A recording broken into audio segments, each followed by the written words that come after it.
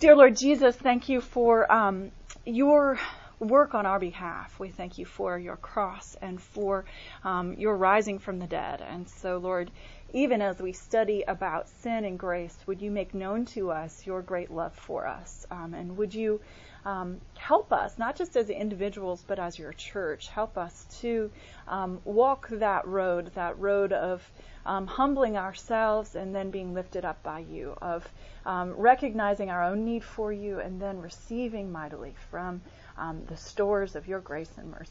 So we thank you and praise you for who you are and all it is that you've done for us. And so open our minds and our hearts now as we look at it once again. In your name, Lord Jesus Christ. Amen. So my topic, I don't get to choose my topic. My topic is sin and grace, but if I had to choose my topic, this would be a great starting point. And one of the reasons why we have a whole class on sin and grace is so you can understand who we are as a church and why we preach the way we preach. And you might notice, you might feel like the preaching is maybe a little different here than somewhere else. And part of that is because every single member of the clergy team has this mindset. And it was a mindset that was given to us by the former dean, Frank Limehouse. I mean, it's all throughout history. This is a mindset of preaching the gospel, and specifically the good news of God's love for us in Jesus Christ and the forgiveness of sins that's available and needed for every single human being. And that forgiveness of sins is brought to us through the cross and then made manifest in our lives. That grace is made manifest through that continual confession of our sins again and again, week after week. So one of the things that former Dean Limehouse said was that if Jesus didn't have to die for this sermon to be preached, then why are you preaching it?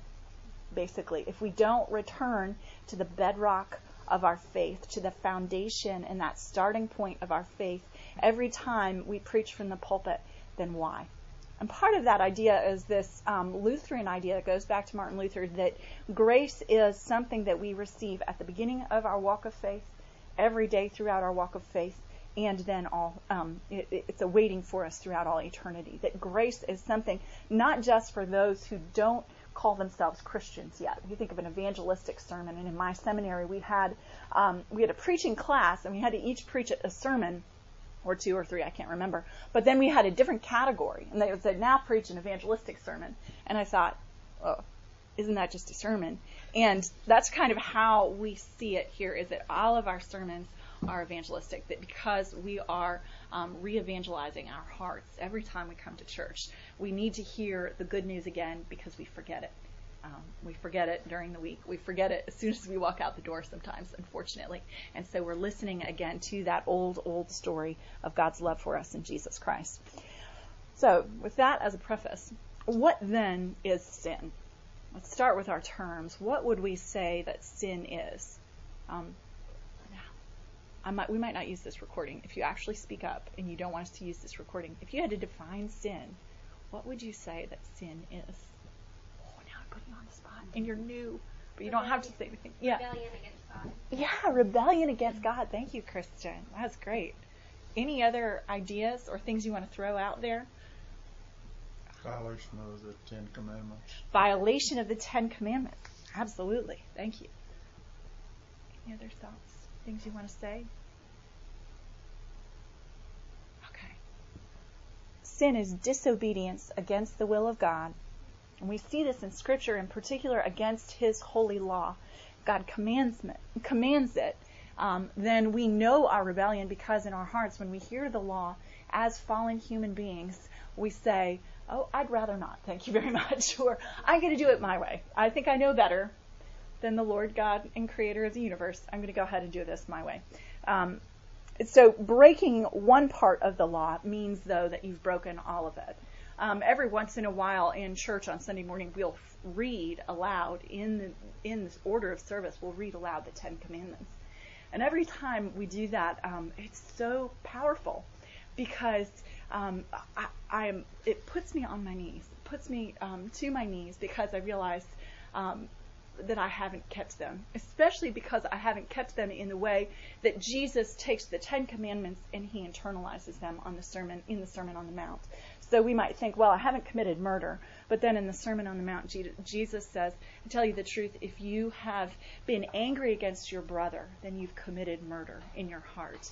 And so God is not just concerned with our outward actions and the way that our internal thoughts and our intentions and motivations manifest themselves outwardly, but he also wants to cleanse us. He wants us to be righteous from the inside out. And so when we're honest with ourselves, we realize, I haven't kept it in that inward place. So sin can be expressed through deeds, but also through words, and that's actually one of the hardest things for me is I'll say something that then I realize 5 seconds later is a lie. Or I'll say something that is maybe gossiping, and 5 seconds later I'll realize it and want to pull it back. We have these new microphones in the church, and the new microphones have this pernicious, diabolical thing where they will activate, their voice activated. And so if they're plugged in, if they're the wired ones and they're plugged in, then you can hear them from elsewhere in the church. You can hear them all in the nave. They're also piped into the garden. They're piped into this room. Sometimes if you heard a little sound, if you hear a little sound in here, that's what it is. They're piped into also into other parts, sometimes into the Klingman Commons out here. And so what we've discovered is we have to be really careful. Just this morning, Candace, Molly, and I were in the vesting room, and we were talking. Thankfully, upon reflection, there was nothing really awful that we said, but one of the microphones was on, and the battery had died, so we were saved by the bell. But very nearly our entire conversation could have been piped into the nave to all of those who were quietly praying, waiting for worship. So there's that. Our sin can be expressed through our deeds, through our words, and especially in our thoughts and our attitudes. And recently, in the last several months, I was kneeling at the table up in worship on a Sunday morning and saying the prayer of confession. And I was kneeling. I don't know why we were up by the table, because normally we're not all the way up there by that time. But as I was kneeling there, I realized that I was repenting. I was very consciously confessing something very specific. And I was repenting of something wrong that I'd clearly done. It was so black and white to me, so clearly sin. And as I was thinking it in my head, as I was praying the words of the liturgical confession out loud, I realized that it was a grace to be aware, so aware in that moment of my sin, because every week I'm guilty of pride, I'm guilty of sinful thoughts, I'm guilty of self-righteousness, and I'm just not as aware of it. And something so blatantly sinful, so clearly an outward action that could not be excused in any way, really put me even more on my knees and made me say, Lord, let me be aware every Sunday of my sin in this way. And so we're going to talk about why all of this. Is this just darkness or negativity? And it's not. It's so much more. Repentance from sin is so much more than low self-esteem. So we're going to talk about that in a little bit. But first of all, sin also, one other aspect of sin that is really highlighted and underlined by the famous Reformation theologian Martin Luther, that is this idea of sin being so tied in with unbelief. And for me, this is also personally another area where sin just gets in the way. And I talked about this last Sunday a little bit in my sermon, where I'll go through my life and I'll realize that I'm in a panic about something. I'm anxious about something or afraid that something is going to happen that I can't prevent from happening. And in that moment of anxiety, I'm essentially disbelieving that God is good, that He is in charge of the circumstances, so I don't need to control them. And that whatever uncomfortable thing or painful thing or thing that's not going to my liking that's happening right now and is beyond, it's beyond my ability to control it. But in the moment I forget and I think, do you really know what you're doing? And that right there, how's that for rebellion, as you said, Kristen, against the Lord? That unbelief, that's a form of disbelief, a lack of faith, of saying you aren't really who you say you are, or I'm not going to believe it in my heart and live it out in my actions. So I would add that to the list for sin. So you might think one way of looking at sin is to look at sin in terms of actions. specific injunctions against the law of God. Even if it's the Ten Commandments and we're eternalizing it, we'll say, well, I thought that one time, now I'm going to pray the prayer of confession, and then it's gone. And it is gone in God's terms, but we sin again. And so this idea of sin is not just these specific actions or words or thoughts, but sin is like this condition. It is a condition, but I like to say that original sin in its, I like to liken it to a genetic mutation in our spiritual DNA. We think of that scientific idea. Sin is like a genetic mutation in our spiritual DNA. And we look at Scripture, and we see that truth. They're present in Genesis 3. Adam and Eve chose to rebel against the one command that God gave them. Well, first of all, though, He gave them the freedom to be able to rebel. He gave them that ability to choose from the beginning, because He doesn't just want these automatons. He doesn't want robots worshiping Him, as do any of us in relationship. You don't want the people that you're in relationship with to be forced to love you, right? You want people who voluntarily want to love you, who choose to be with you. And so God, in creating Adam and Eve, did not want to have these automatons, these robot human beings that would have to obey everything He said, that would have to worship Him as Lord and God, that would have to do all that He told them to do. He wants voluntary worshipers. And so He created human beings with the ability to disobey, with that option within the menu of options. And His command to them was to not eat the fruit of that one tree. And of course, they disobeyed. And so in that theological discussion about our origins as a human race, we find out this information about us, about this genetic mutation. Adam's sin was catastrophic for all human beings. And St. Paul says in Romans 5:8 that one trespass led to the condemnation of all. In our articles of faith, and if you've been here for a little while, you'll know about the prayer book, right? Which is what we use on Sunday morning as we say our prayers out loud. In the back of the prayer book, there are these historical documents, and just for the sake of ease, thank you very much, they put them in teeny tiny print. So if you get out your magnifying glass, you can look at the articles of religion, and those are the confessional theological tenets of the Anglican faith. Those were set up just after the English Reformation as a part of reforming the Roman Church in England. And so if you look at those articles, you'll find out, what do we believe? What did Anglicans believe? What do Episcopalians believe? And so this article, Article 9, says about original sin, the fault and the corruption of the nature of every man is original sin, whereby every man is far gone from original righteousness, and is of his own nature inclined to do evil, so that the flesh lusts always contrary to the Spirit. So this idea of sin, we often think of sin as making bad choices, right?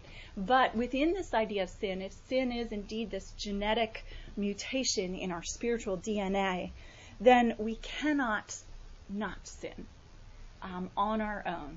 We are helpless in the face of temptation.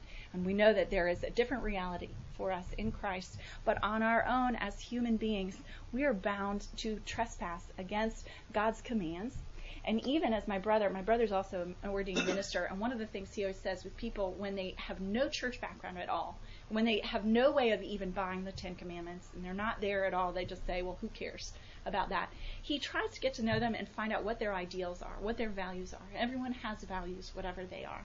And so even if someone's value, their utmost value, is kindness, for example, to other human beings, and you see a lot of that in Scripture, but if that's their value, is kindness, when you ask them, have you lived up to your value? If they're honest with themselves, because of human nature, it's impossible for them to have totally, perfectly, 100% all of the time lived up to their values. And we hear this idea in Romans chapter 3, verse 23. For all have sinned and fall short of the glory of God. All have sinned. A lot of people think, well, what about babies? Aren't babies exempt? They're so cute. they're so innocent. But any parents in the room with young children right now, I know. Babies are born as the center of their own universe. And as their parents, one of your jobs is to convince them that you do not actually exist just for them. And I love reminding older parents of this, that actually it's okay to let go of some of those strings, because they're going to have to live without you at some point. And so you can't be there all the time. I think of parenting as being working yourself out of a job, right? So babies are the center of their own universe, but you have to convince them that night is night and day is day, and you cannot exist for the rest of their lives around the clock paying attention to their every physical need. And that's not necessarily sinful in that selfishness, that self-centeredness. It's hard to see, is it actively sinful, because we don't have this verbal interaction with babies, right? And they're so cute. But if anyone's ever had a 2-year-old, how many 2-year-olds have their first word being no? Or mine? I think of 2-year-olds as these very adorable, very cute little tiny teenagers. And thank goodness they're so tiny, because you can pick them up, and when they're disobeying and being rebellious, you can actually put them in their crib instead of saying, go to your room, and knowing that they won't really stay in their room or they're going to continue to rebel. Those 2-year-olds, you can put them in their crib, and you can begin to deal with that sin right there and to condition them, to help them to understand what obedience looks like. So this whole idea from Jean-Jacques Rousseau that the uncorrupted morals exist in the state of nature. If you remember, he's the philosopher who idealized the noble savage, thought that babies were born with a clean slate. He believed that those who were without civilization, as we knew it in the Western world, were so wonderful and so pure and so sinless. He wrote, "Nothing is so gentle as man in his primitive state." That's actually not true when we look at the scriptural witness, and it's not true if we're honest with ourselves when we look at each other. There's this wonderful. My videos are not working, so I'm going to narrate. Not this video. This video I'll just have to tell you about, and maybe I can get the British accents just right. But in one of the videos that I was intending to show you, there's Cecil DeMille's 10 Commandments, which is a great film. If you want a good laugh, there's also, at this point, it feels campy. It was very serious when it was made, but so many years later, it does feel a little bit campy. But there's this point in the book of Exodus where Moses comes down from the mountain after meeting with God, and he has the 10 Commandments, and they're written out on these stone tablets, right? And he comes down, and the people say, "We will do all of these things. We will do all of these things. We promise we will do all of these things." And then what do they do the next minute? But they're breaking the very first one of the commandments. So there's this confidence in their ability to keep the commandments, and then they turn around and they disobey them immediately, and they build the golden calf and worship the golden calf instead of worshiping Yahweh.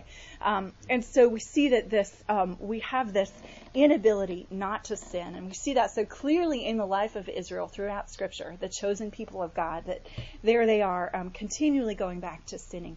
And so this when we look at them, of course, whenever we look at Israel in Scripture, we have to remember that we are no more righteous than they. We are no less sinful than they, even though we're talking about a specific ethnic people group there in the Old Testament. So all people sin. All we like sheep have gone astray. We have turned everyone to his own way. And we borrow this passage in one of our weekly confessions that we say on Sundays. I'm going to hammer it home just a little bit more. If you might say, well, everyone sins except not me, I'm fine.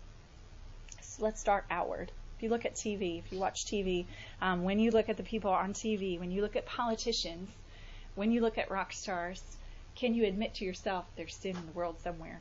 They're sinning, right?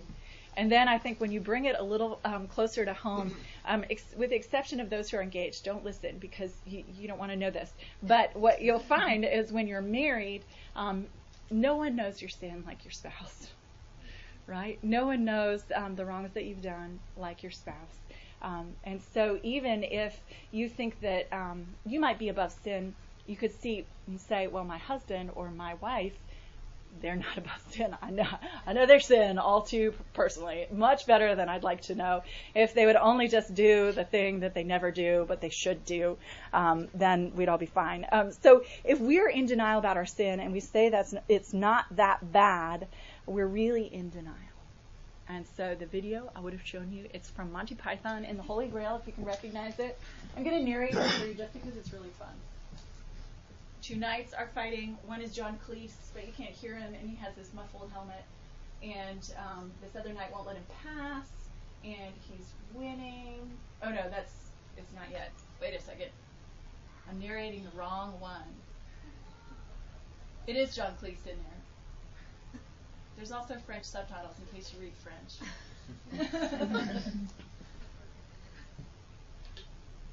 Come with us. You've proven your courage. And now he has to fight him because he says, I will never, or something like that. But he won't let them pass. So now they've got to duke it out. No, I really must pass. No, you will die. I'm the king of the English. I command you to move. No one can command me to do anything. Oh, there's a little rebellion.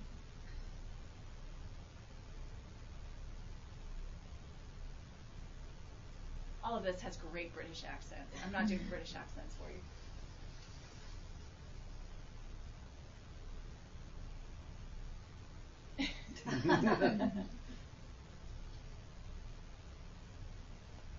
And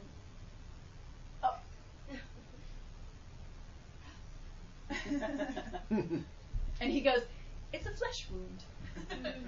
But no. You lie. And then he calls him a coward, and he keeps fighting, right? This Black Knight keeps fighting. Victory is mine. And he's praying. He's continuing to call him a coward and saying, I'm waiting for you. And he's taunting him, basically.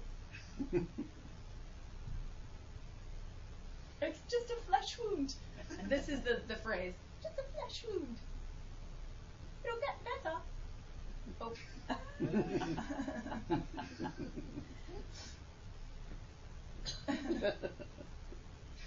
I'm invincible. That I don't know if you saw that. It's just that song. And he says, the Black Knight is always victorious. Not so much. He goes, a tie then. And they go away. That phrase in my family has lived on because I saw this movie too many times when I was a child. Who knows what my parents were thinking. But there are a lot of really good funny lines in there. And that line, it's just a flesh wound. I'll get better. It's just a flesh wound. And I think of that with sin, that we think, oh, it's not that bad. I'll get better. It's going to be fine. No, Lord, don't look at my sin. I don't want you to see my sin. Just like Adam and Eve in the garden hid. It's hard for us to reveal it to God and to admit to God our sin. But when we do, when we admit, when we confess, when we fall on our knees, humble before God, aware that there are selfish things that we've said and done and thought, aware even that there are sinful things that we've probably done that we don't yet have the insight to see, part of God's mercy is that He does not reveal all of our sin to us all at once. Thank goodness. It would be too depressing, wouldn't it? But He's so gracious in just letting us see just a little bit, bite-sized chunks. We confess. And so when we confess, confession is not a program for self-improvement. When we confess, we're not trying to find 10 steps to a better me or 3 easy ways to control my tongue.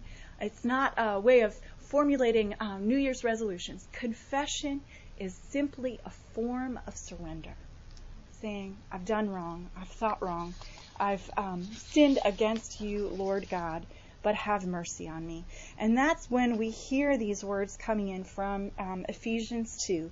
And you were dead in the trespasses and sins in which you once walked, following the course of this world, following the prince of the power of the air, the spirit that is now at work in the sons of disobedience, among whom we all once lived in the passions of our flesh, carrying out the desires of the body and the mind, and were by nature children of wrath like the rest of mankind. We are far worse than we imagine, but God is infinitely far more gracious than we can fathom.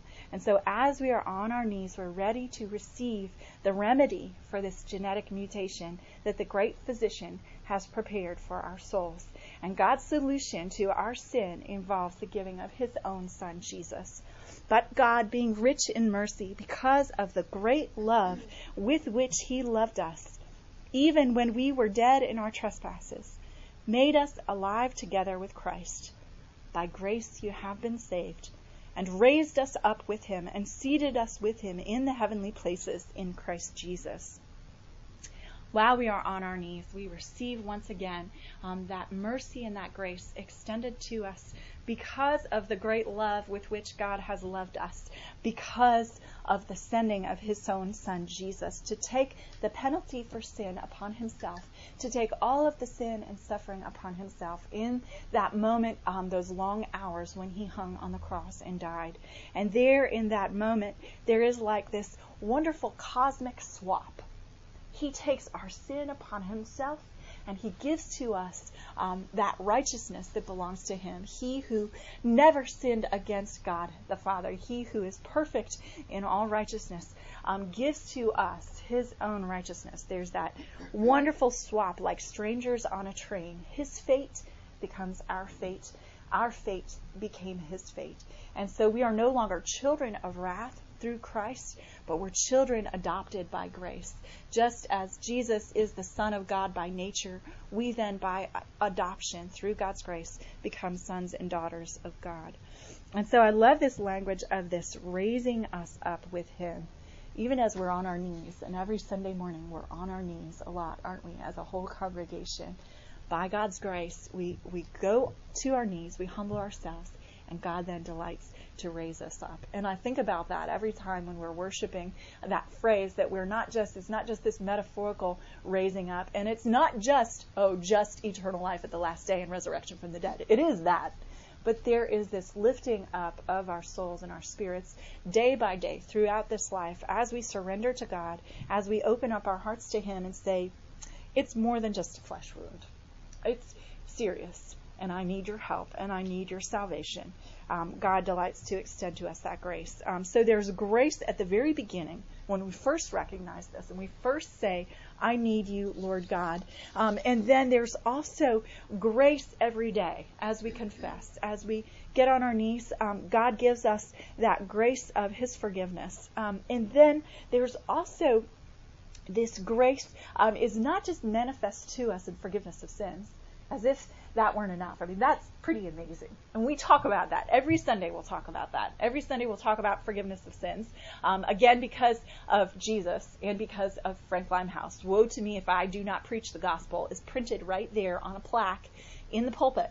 And when Dean Limehouse retired last year, all of us who are still on staff, we put our hands on that plaque and we took a picture of it, so that where he was, retired in South Carolina, he could look at it and know that the gospel is continuing to go forth from this pulpit in Birmingham. That this idea of this grace is not just forgiveness of sins that we receive at the beginning of our walk with God or every day along our walk with God. It includes also this motion of grace, that grace is extended to us in not just in this comfort and solace that comes from knowing that we're forgiven, but also in power. Because the Holy Spirit is given to all of us as we believe in Jesus Christ. And that Holy Spirit, that gift of the Holy Spirit is meant to give us grace beyond what we have in our own mental and physical and spiritual resources. And emotional, I should put that in there. My emotional resources seem sorely lacking sometimes. But that the Holy Spirit gives us an extra measure beyond ourselves. And so when we pray that prayer of help forgive me, we also pray another prayer multiple times throughout the day. If you're me especially, you say, oh, help me.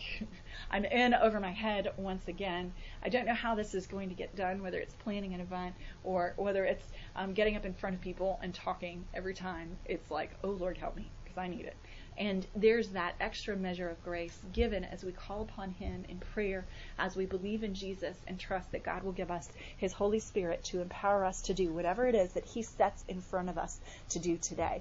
And that includes especially good works. When we talk about those righteous deeds that we do as Christians, they're not righteous because we're good. They're righteous because God, by his Holy Spirit, is the one who empowers us to do them. And that's when you hear in the post-communion prayer, we didn't have communion this morning, but we pray about those things that God has prepared for us to walk in. Those good things, the good works that he has prepared for us to walk in. We're even passive in our Christian life when we're obeying the law. That grace of God somehow transforms our hearts and makes us want to obey the law. Where formerly in our sinful flesh, we just said, touch the hand, God, or would turn away and say, I'm going to do this, but because it's going to make me look good. Or I'm going to do this because I should and I want to earn brownie points with you. And if I do this, then you'll do that for me, right, God? That's how it works. No, instead, on this side of the cross, God gives us his grace so that we obey the law miraculously by the power of the Holy Spirit. And that is because grace transforms us. Receiving that grace, getting down on our knees and receiving that grace from God every week transforms us into his likeness, frees our hearts so that, as Jeremiah says in chapter 31, that new covenant is written on our hearts, that the law is written on our hearts. We don't have to remind ourselves to do it because it happens naturally without us even thinking about it. And we hopefully don't know what we're doing in the moment, because then our sinful flesh will say, ooh, check it out, look what I just did. And then, it's no longer a good work because I just got credit or gave myself credit somehow on this side of heaven. So grace transforms us. One last thing. We have grace at the beginning. We have grace every day as we live out this life as believers in Jesus. And then one of my last favorite parts about these verses from Ephesians 4 that I've been reading is that there is grace that God will extend to us throughout eternity. Paul writes that God gives us grace and raises us up with Christ Jesus so that, that's the whole purpose, so that in the coming ages he might show the immeasurable riches of his grace and kindness toward us in Christ Jesus. As if forgiveness and resurrection and eternal life weren't enough, God is going to continue to lavish his grace and mercy and love upon us throughout eternity. As good as the good things are in life now, can you imagine even better things for all of eternity? Who knows those great things that he has in store for us in Christ Jesus? So we can look forward to, in hope, knowing what he's done in the past, knowing his grace every day, and looking forward to that grace for the rest of all eternity. So I'm going to pray, and you can stay behind and ask me any questions if you want. Dear Lord Jesus, thank you for your death by which we have life. Thank you for the forgiveness of sins that you bring to us, and for that grace that has bought us, that great grace that sustains us every day, and that grace that will continue to be extended to us miraculously throughout all eternity. We love you, and we praise you, and we give you thanks, and we pray this in your name, Lord Jesus Christ. Amen. Amen.